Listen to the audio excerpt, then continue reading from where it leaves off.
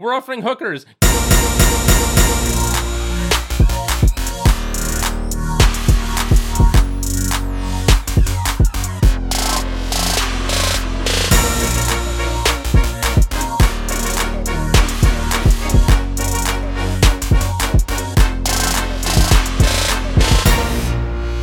We're not big baseball fans here on Unscripted with Mike and Chris, but, I got to tell you, with 8 games left in the season, 7 for some, 8 for most, there are 2 very exciting races going on in both the American League and the National League that I think we should obviously make mention of as I welcome you to this 394th episode of Unscripted with Mike and Chris. Mike Jansen, Chris Fluke with you. In the American League, the Oakland A's, the Tampa Bay Rays, and the Cleveland Indians are battling. They're all 1 game apart, 1.5 games apart of each other. 2 of those teams will get in. 1 of them will go home. Right now, the odd team out is the Cleveland Indians. Conversely, in the National League, you've got the Washington Nationals, the Milwaukee Brewers, and the Chicago Cubs all within about 2 games of each other. Washington is the leader. They would have the home field in the National League wildcard game if the season ended today, but they're only a game ahead of the Brewers. The Brewers are 2 games ahead of the Cubs, and who would have thought? I got a text from somebody the day that the Brewers MVP right fielder Christian Yelich fouled a pitch off his knee and broke his kneecap and putting him on the sidelines for the rest of the year, and somebody sent me a note saying the Brewers season is over. Well, I've got a little bit of a surprise for you out there, you people, you naysayers. The Brewers have gone 8-2 without Christian Yelich, and they've won 13 of their last 15 to overtake the Cubs. They're 2 games ahead of the Cubs for the last wild card spot, and they're only 3 games behind the St. Louis Cardinals for the National League Central Division Championship with 8 games to go. So it's highly unlikely that they win the National League Championship, the Division Championship, but wouldn't that be something if the Milwaukee Brewers, without their best player, without their best pitcher, without their best reliever, somehow make the playoffs? I know I'm a homer. I've said it forever. But my God, when does Craig Counsell get some votes for Manager of the Year of the Milwaukee Brewers? I mean, come on, guys. He doesn't have the payroll that other big teams do. His payroll is $50 million less than the Chicago Cubs. They came from 5 games back in September last year to overtake the Cubs and make it to the National League Championship Series. This year, they have a payroll, as I just said, that's $50 million less than the Cubs. They've overtaken the Cubs, and they lead the Cubs by 2 games with 8 to go for the last wild card spot.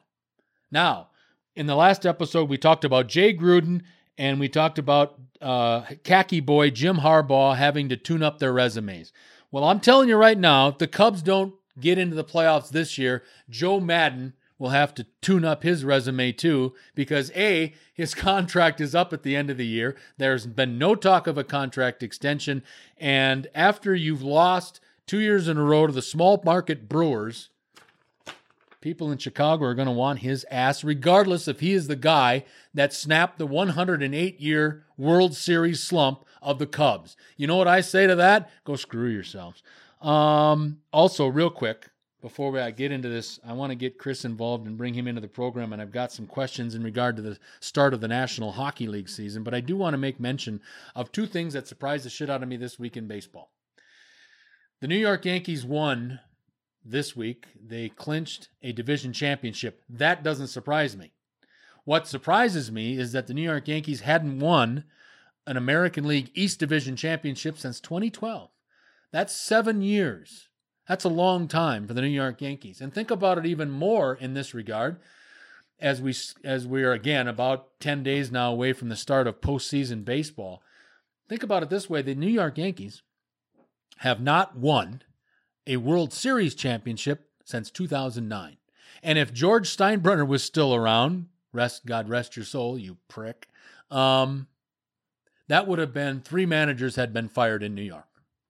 If you remember Steinbrenner in the 70s, the 8 remaining baseball fans out there, he changed managers like some people change their underwear. I know that there were years when he was the general partner of the New York Yankees that he fired 3 guys in 1 year. Thankfully, his sons are a little bit less like their old man in that regard. But should be a very interesting last 8 days of the baseball season. Very interesting to see who gets in. Congratulations to the Atlanta Braves as they captured their second consecutive National League East Division crown, and they joined the Yankees, the Houston Astros, and the LA Dodgers as division winners. And again, it should be an interesting, even for the game of baseball, it should be an interesting last week of the season.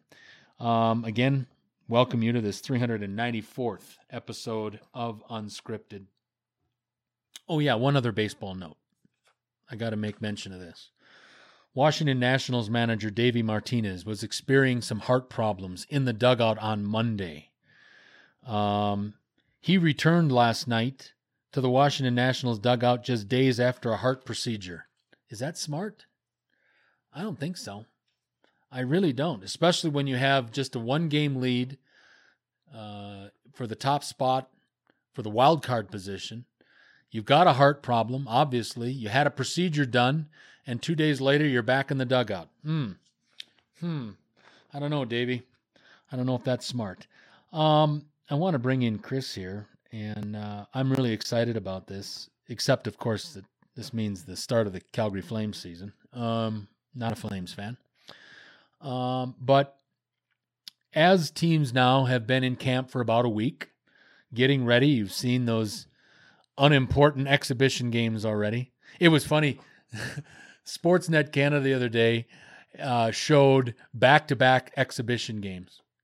Who cares? Who gives a flying rat's ass? You're not getting to see the stars. They started out with I think it was Toronto, of course.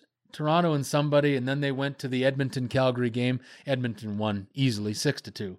But we've got to start talking some hockey because we're about 2 weeks away from the start of the National Hockey League season, and I'm getting really excited. And I've got 10 important questions here. I don't know if we'll get to all 10 because some of them, like which rookie will have the better season, I can't pronounce 2 of the names, so we'll just maybe give that one to Jack Hughes and just say Jack. But there's some couple of interesting questions that I'd like to throw Chris here as we again, I think what we'll do, obviously, we will get our Vancouver bureau chief Sean Dode in here one of these days before the start of the season. Maybe episode 400. Yeah, that'd be great. Episode 400, get Sean in here for an in-depth look at give it a season preview of the National Hockey League and see how pissed off we can get Sean about talking about the inadequacies of the Vancouver Canucks. That'll take up an episode right there.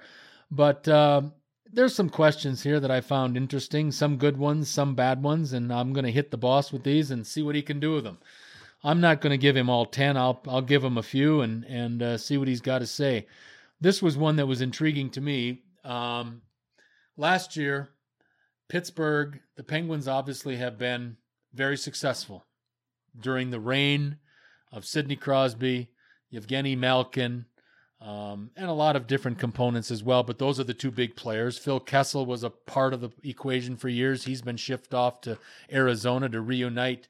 Who's the damn coach down there? Used to be a Pittsburgh assistant and a player, the coach in Arizona. Oh, shoot. I can't remember. I mean, he's an all-star. I should remember it. I can't. I'm at a loss. Is it still Rick Tocchet? Yeah, there it is. Oh, okay. Tocchet.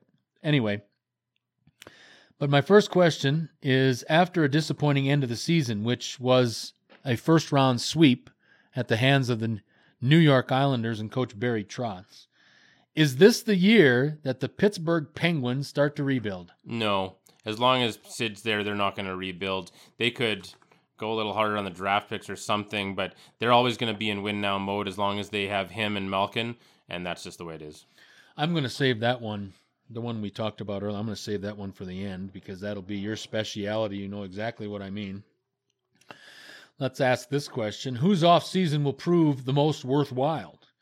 The New York Rangers, the Florida Panthers, or the New Jersey Devils? Well, the easy answer here is the Devils. Certainly, they got the first overall pick, and they made a splashy PK Subban signing, although that one is going to be, I think, overrated a little bit. But, I think you'd have to go with them. Getting Bobrovsky in Florida, I don't think, gives them a cup. that just means it's going to be one of their good seasons instead of one of their bad seasons with Florida.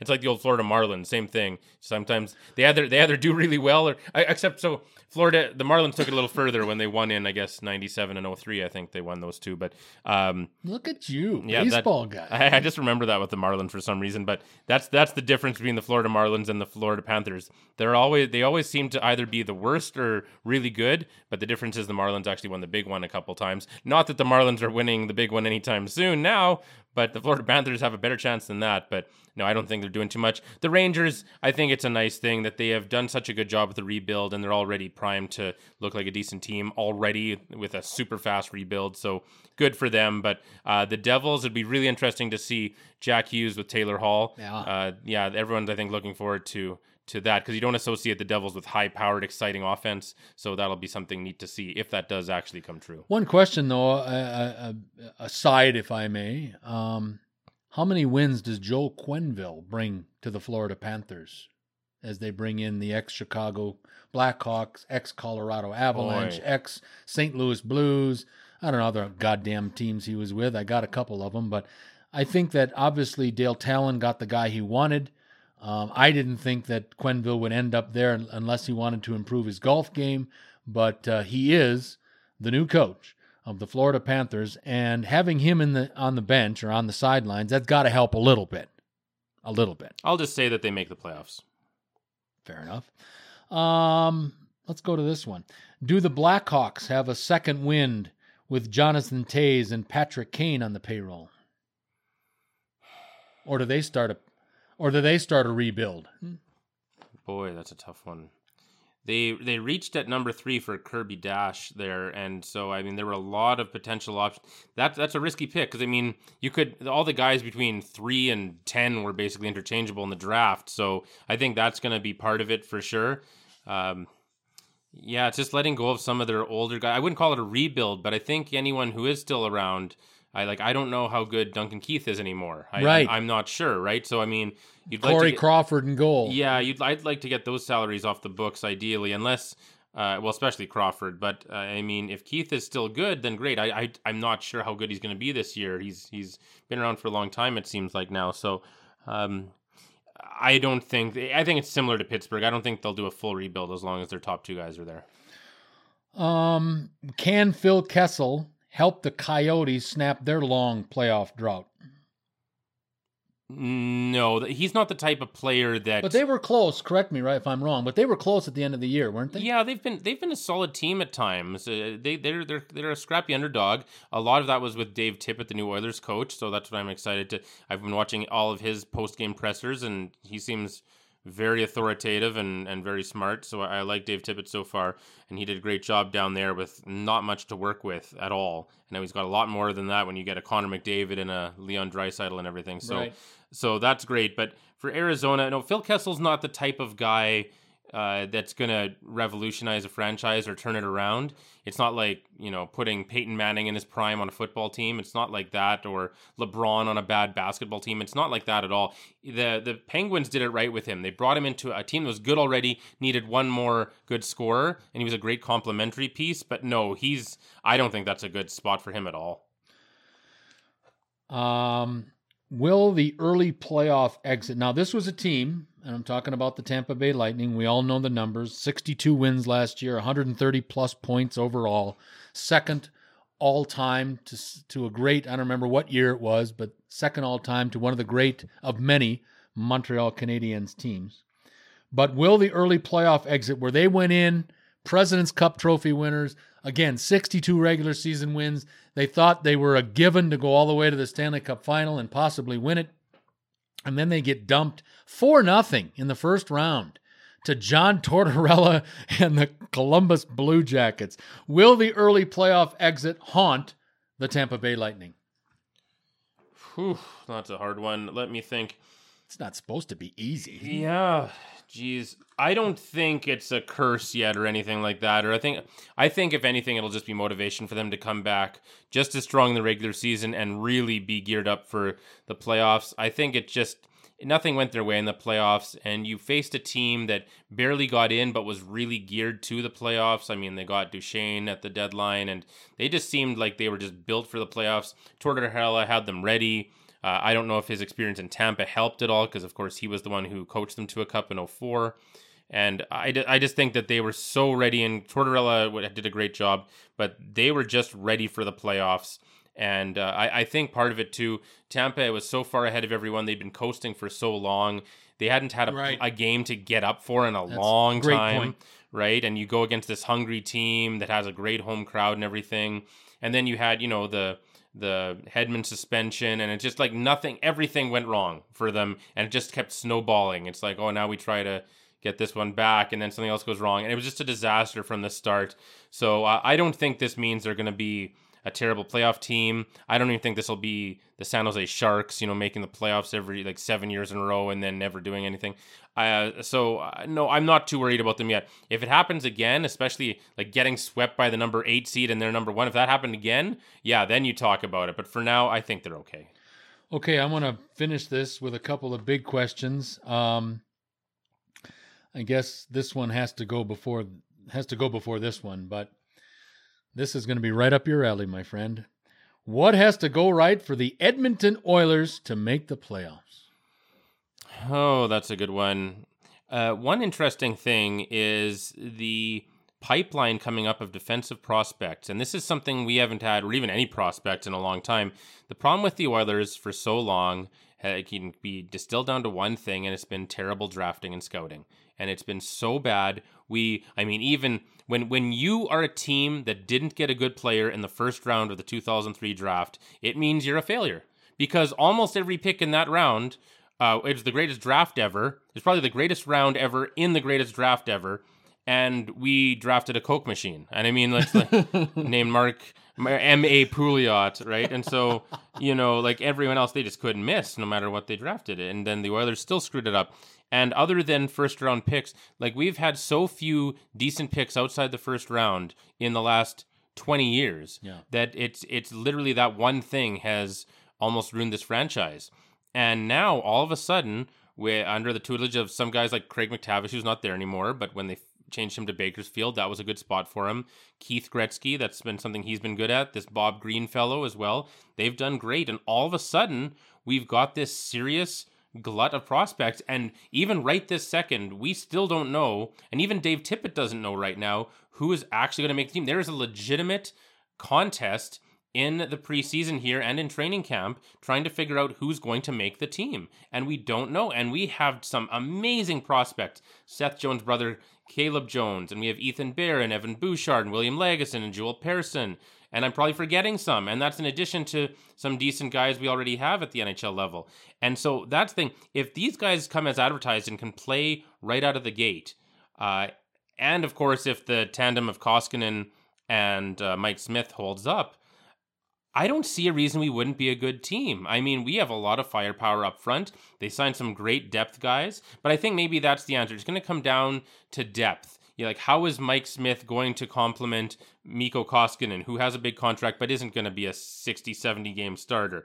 How is the depth on defense going to hold their own when the top guys aren't on the ice? How is the depth on the third and fourth lines? All these new random players we signed from Europe, like Haas, how are they going to sign? How are they going to hold up? We don't know. So it comes to the depth. I'm not worried about James Neal and Ryan Nugent-Hopkins playing together. I think they're going to be excellent. Mm-hmm. I'm not worried about anyone who plays with Connor McDavid and Leon Draisaitl. It'll probably be Zach Kassian, but he'll be fine. I'm not worried about the Puljujarvi situation. I'm not worried about our top defenseman. Nothing like that. It's the depth on this team. We might actually have it for once, or we might not have it at all. And that's the big question mark. And if we have depth on the third and fourth lines and our bottom defense pairing and in goal, look out. We are going to do some damage. I guarantee it. If all that happens, we are going to do some damage this year.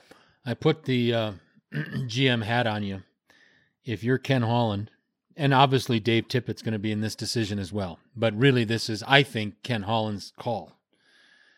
Does Connor McDavid play opening night? Coming off that big injury he had in the last game of the year down at the paddle dome or whatever the hell they call it down here in Calgary. That's a good one for I like because that. they're in they're Because they're in a flood zone. Yeah, that's brilliant. I like that. Thank you. How have we never said that before? I just came up with it. Oh, that's really good. Yeah. Okay. I just let the doctors tell me. I don't feel under any pressure Right. to have McDavid ready to go. It's just what do the doctors say? Correct. Is he ready or not? That's easy. But I think my feeling, I mean, if you ask me that question about Aaron Rodgers, let's say, if maybe he misses a few games at the beginning because you're thinking about big picture. Oh, that's different. Well, for sure it is. 16 because games I instead get of that, but 82. that's my iconic guy. Connor McDavid is your iconic guy. I know it's different. We only have 16 games. You got 82. I get that. But what I'm Yeah. saying is, do you maybe hold him back a little bit at the beginning just to make sure everything's okay? Because the worst thing you can happen to any elite athlete, and especially one that moves on the ice as well as Mr. McDavid does, you would hate to see a relapse. And then it kind of becomes a lingering thing throughout the season. I want to see him week 1. I want to see him day 1, game 1, because I can't wait to watch 97 fly up and down the ice again. But I'm just thinking, as a management guy, do you hold him back, especially if maybe you're starting against, I don't know, a lesser team? Maybe you're starting. I don't know who Edmonton starts with. All I'm saying is, do you think he'll be there week 1? And again, the correct and politically correct answer is you go by what the doctors say. Yeah, well, I think he will be there. Keep in mind that this was already a good 5 months ago at least, and there was no structural damage to the knee. Correct. So, but his legs are his bread and butter. Oh, yeah. He is just so fun to watch. He has another gear. Yeah. And it's just so fun. And if you take that, injuries can zap, as we all know. And I just, I don't know. My final question is the big one. We're not going through all 10 because some of them are stupid. But this one I saved for the end for the same reason, or for a big reason. We're sitting here in Canada. The last Canadian team to win a Stanley Cup was the 1993 Montreal Canadiens. That's been too goddamn long. It's been 26 years. Will a Canadian team finally win a cup? Not this year, and there's just too many of them that are for sure won't. And so, I mean, there have been years recently, when 5 of the 7 made the playoffs and all that, right, where ironically that was only 3 years ago, and the 2 that didn't make the playoffs that finished tied for last in the league, Toronto and Edmonton, are now about as likely as any Canadian teams to win the cup this year, only 3 years later. But Vancouver has no chance. Calgary, as far as I'm concerned, has no chance. All of a sudden, Winnipeg has decided they're rebuilding, so they don't have a chance. Ottawa is the worst team in the league. Yeah, what's going on with that Line situation? I don't know. He wants to win, and then and they've been a solid team ever since he's got there, and all of a sudden they start doing a fire sale out of nowhere. Yeah. I think maybe some contracts were coming up, and they decided to do it. So, and I mean, he's just a kid who wants to win, and so that could cause some problems. So I don't know what's going on there, but yeah. So I mean, what are you left with? You're left with Edmonton, which has tons of question marks. They could be terrible, but they could be awesome. It's really hard to tell. You've got Toronto, which, it certainly should do well. They should certainly make the playoffs. They could. It's possible they could win the cup. They have a chance at least. I don't expect it. I think, you have to learn how to win a bit. And right. And then Montreal is just full of question marks. I don't know what's going on there. I'm assuming our favorite general manager is screwing things up there. Imagine that. So all of a sudden, you've got what? So maybe the Oilers could be terrible, or they could be the second most likely Canadian team to win the cup this year. I mean, they might be that too. So it's hard to say, but when only 1 or 2 of the Canadian teams can win the cup, that's not the year I'm going to proclaim that it's Canada's year. Welcome again to episode number 394 of Unscripted with Mike and Chris. Mike and Chris here with you. Hope all is well in your world. I want to switch gears real quick to the NBA. I think my personal feeling of the 4 current heads of state, if you will, of the 4 commissioners of the major sports, football, basketball, baseball, hockey, the best one right now is Adam Silver in the NBA. I think you've got to put Mr. Bettman in second place. I think you probably, in a dogfight for the basement, you'd have to go Jane Goodell's husband and Rob Manfred of Major League Baseball. But the NBA made news on Friday, or Adam Silver made news on Friday, that they have approved measures to combat tampering and salary cap circumvention. And some of the penalties that would be handed down if they find tampering going on and salary cap circumvention. Some of the penalties include suspending executives, forfeiting draft picks, and voiding contracts. Now, that's fine and dandy in theory, but who's going to police this? Do you hire a guy to do this? Do you hire Jane Goodell herself and bring her on to the payroll of the NBA and she's monitoring this to these measures to combat tampering and salary cap circumvention? And the reason I'm bringing this up is that Clippers coach Doc Rivers made news yesterday saying that, and I quote, Kawhi Leonard wouldn't have signed with us if we didn't go out and acquire Paul George, end quote. Supposedly, when they had that infamous Friday afternoon meeting, and in attendance for the Clippers was obviously Doc Rivers, Lawrence Frank, he's the de facto general manager, and the big-time owner, Steve Ballmer, were in this room along with Kawhi Leonard and his representatives. And Kawhi Leonard says, if you can't get me another player, then I'm not signing here. He wasn't just going to, he needed a tag team partner. He needed somebody to come with him. Okay? Now, when you're talking about tampering, Rivers goes on to say when he made this proclamation that, again, Kawhi Leonard wouldn't sign with the Clippers if they didn't go out and acquire Paul George. Rivers goes on to say that many around the NBA knew that Oklahoma City was looking to break up their team and start over. And that led to the trade of Paul George to the Clippers. That led to the trade of Cam Newton's brother, Russell Westbrook, to Houston. Now, my question to you folks is, isn't that tampering? If you know that a team, another team in the NBA's got 30 teams, right? 30 teams in the NBA, if you know of one of them that is looking to do a fire sale and dump salary and basically start a rebuilding project, isn't that tampering? And shouldn't the LA Clippers, shouldn't they be in a little bit of trouble? If you're going by these new, obviously the rule just came out Friday, so maybe they get to grandfather in, but I'm not the smartest, sharpest, or brightest knife in the drawer, but I got to believe that's a form of tampering, isn't it? I guess it depends how it was done. I mean, you can certainly call up another team and ask if they want to make a trade with you. Oh, for sure.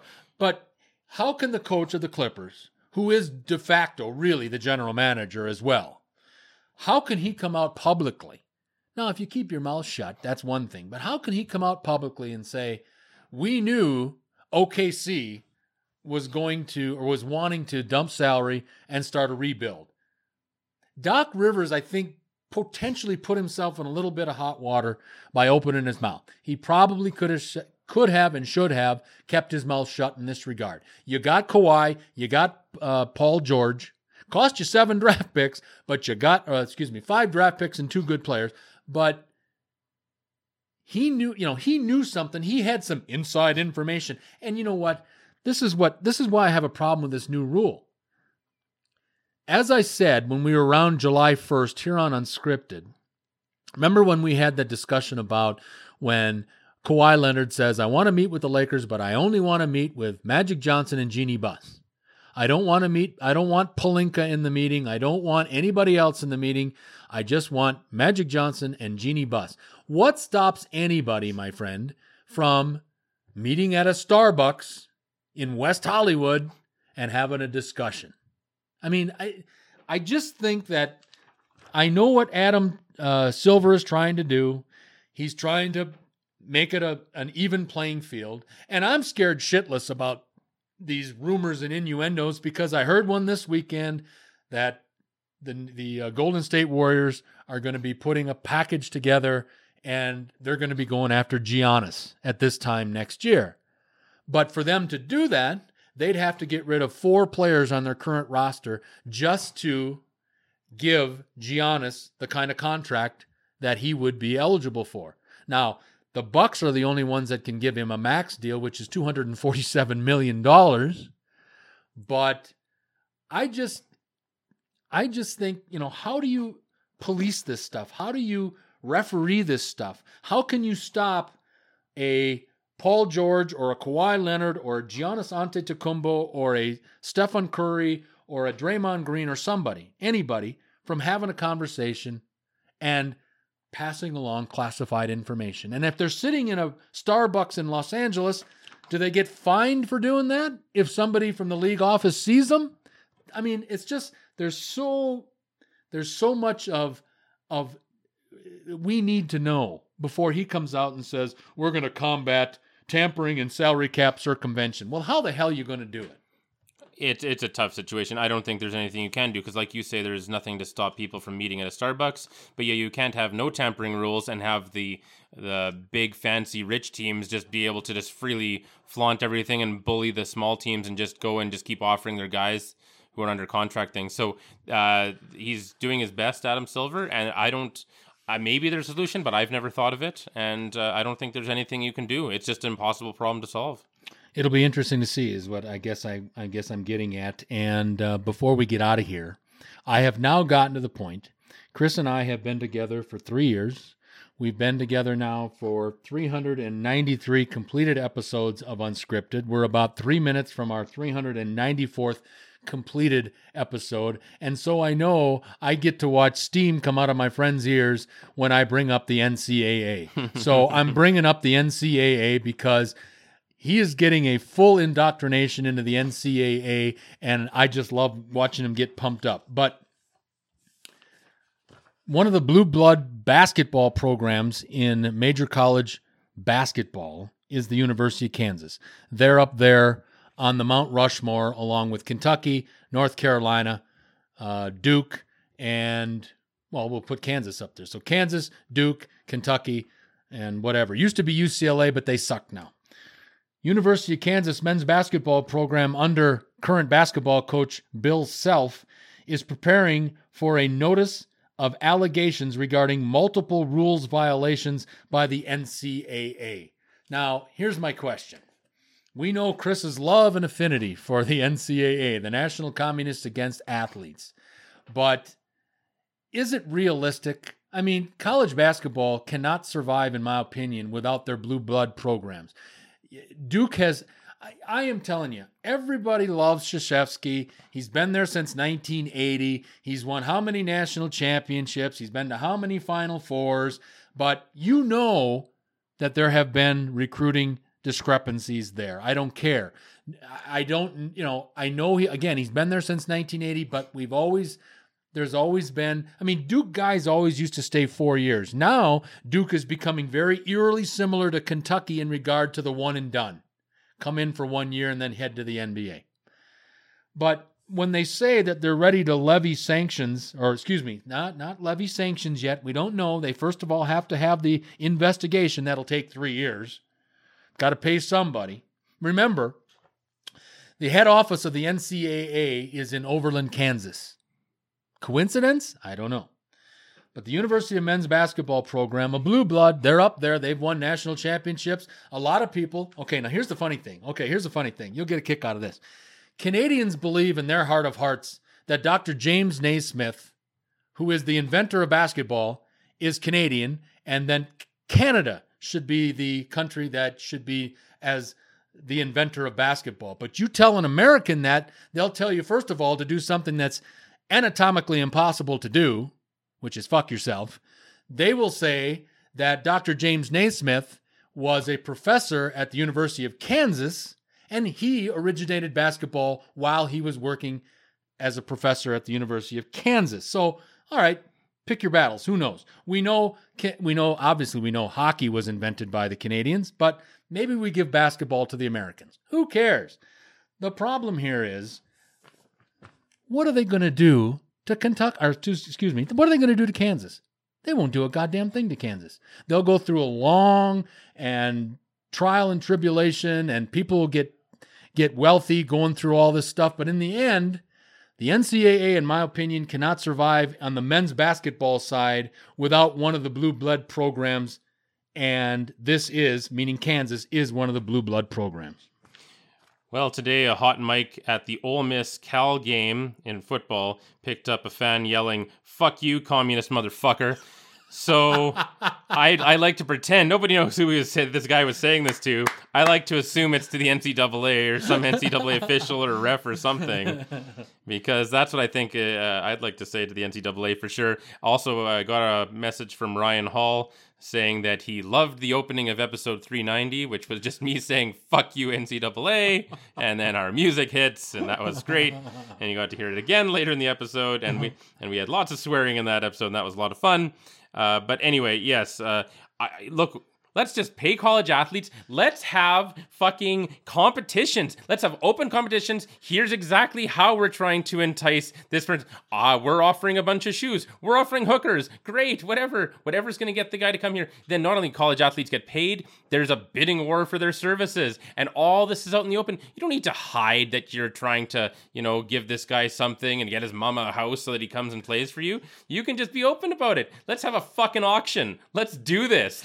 Get it out in the open. Shine a light under the rocks. Let's just get it all out in the open. I like how getting things out in the open doesn't even occur to the NCAA. I think they passed something in California last week that was called, what was it? Oh, the Pay for Play initiative. Mm-hmm. Let's do it. Let's do it in all 50 That's going to spread like wildfire. Damn right it is. That's going to spread like wildfire, and all of a sudden, you know what you're going to have? You're going to have a bunch of guys. It's going to be like now in hockey and now in the NBA. They're all going to have little advertising patches on their jerseys. You watch. Well, I will say that I hate the advertising patches, but I do support the guys doing whatever they have to for endorsements. But yeah, I hate those. I really do. I do. I think they're ludicrous. It just takes so much away from the jersey itself. It's unbelievable. It's looking like soccer to me. Mm-hmm. Those guys running around with all those. That looks stupid to me. Well, or international hockey is like that. Oh, it's bad. That's like car drivers. I think the worst I've ever seen is this. Watch the Spengler Cup in hockey. I've seen that. Yeah. Oh, it's just head to toe, and it's crazy. Yeah.